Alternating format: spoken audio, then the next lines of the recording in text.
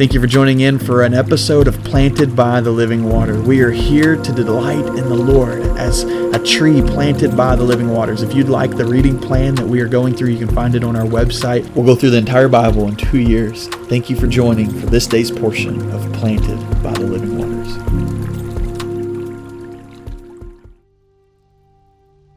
Welcome to episode 203 of Planted by the Living Waters. Today's reading comes out of Psalm 132. And the psalm is talking about how God chose David and chose Zion, and the fact that he was going to use David to establish this place, the city of David, where God would come and rest, in this place called Zion, where he would let his presence dwell in and dwell within. And there's something here at the latter part of the psalm that I just think is so encouraging. And it says in verse 13 of Psalm 132, "For the Lord has chosen Zion. He has desired it for his home. This is his resting place forever. I will make my home here because I have desired it. I will abundantly bless its food. I will satisfy its need with bread. I'll clothe its priests with salvation, and its faithful people will shout for joy. There I will make a horn grow for David. I have prepared a lamp for my anointed one. I will clothe his enemies with shame, and the crown he wears will be glorious." And I love this picture here of what the psalm is saying. First off, it says that Zion is the place God has chose. He's chose Zion. And I love this because this is what God does. He chooses. He's intentional, and he's deliberate, and he pursues, and he pursues this place, Zion. He's intentional with this place, the Holy Land, the Promised Land that he's been working with and through the whole story of Scripture. And it's this place, he says, I'll rest in this place. And he says, I'll satisfy all those around. And he says, I do this for David. A horn will come up, and I've prepared a lamp for the anointed one.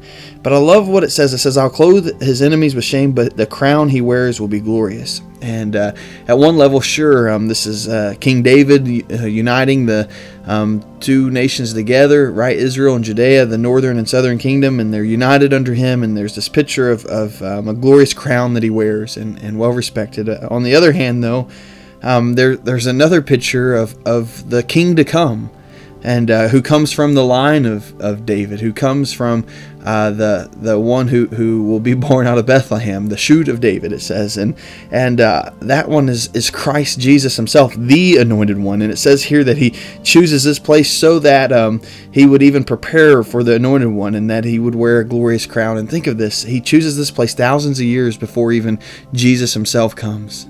And then Jesus dies a death in this place, in Zion, dies a death in Jerusalem, and will be crucified for our sake.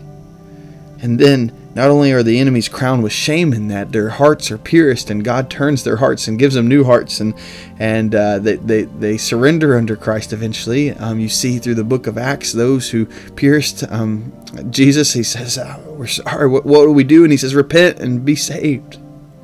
And we see that in that we're brought into a kingdom in which we have a king, and they called him the King of the Jews, but he was really the King of the Kings. And while they were mocking him, he truly is King of all kings.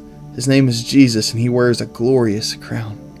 I also love the idea of God just resting on a place, and because of Christ and his death and his burial and his resurrection, and then because of Christ, I'm promising the greater promise of the Spirit, the Holy Spirit falling and coming on us. Now the Spirit still chooses yet today to reside and to rest on places. I believe it with all my heart that he in this season has chosen to rest on friendship. And as I read verse 13, it says, "For the Lord has chosen Zion." I think of it in the manner of, for the Lord has chosen friendship. The Lord has chosen friendship. Let this be made known to us that we are not experiencing God because of anything we've done. We're not experiencing God because we deserve it, because we've made the right decisions, because we are doing the right things. No.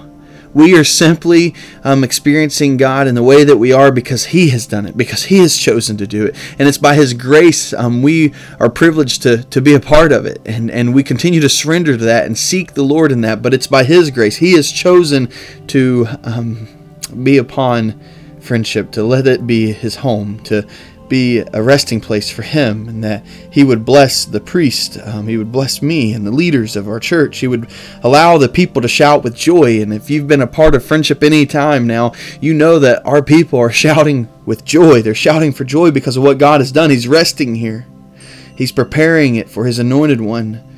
And we all one day will come into the kingdom fully, seeing the King before our very own eyes, bowing before him for 1,000 years, and there above him he wears a glorious crown.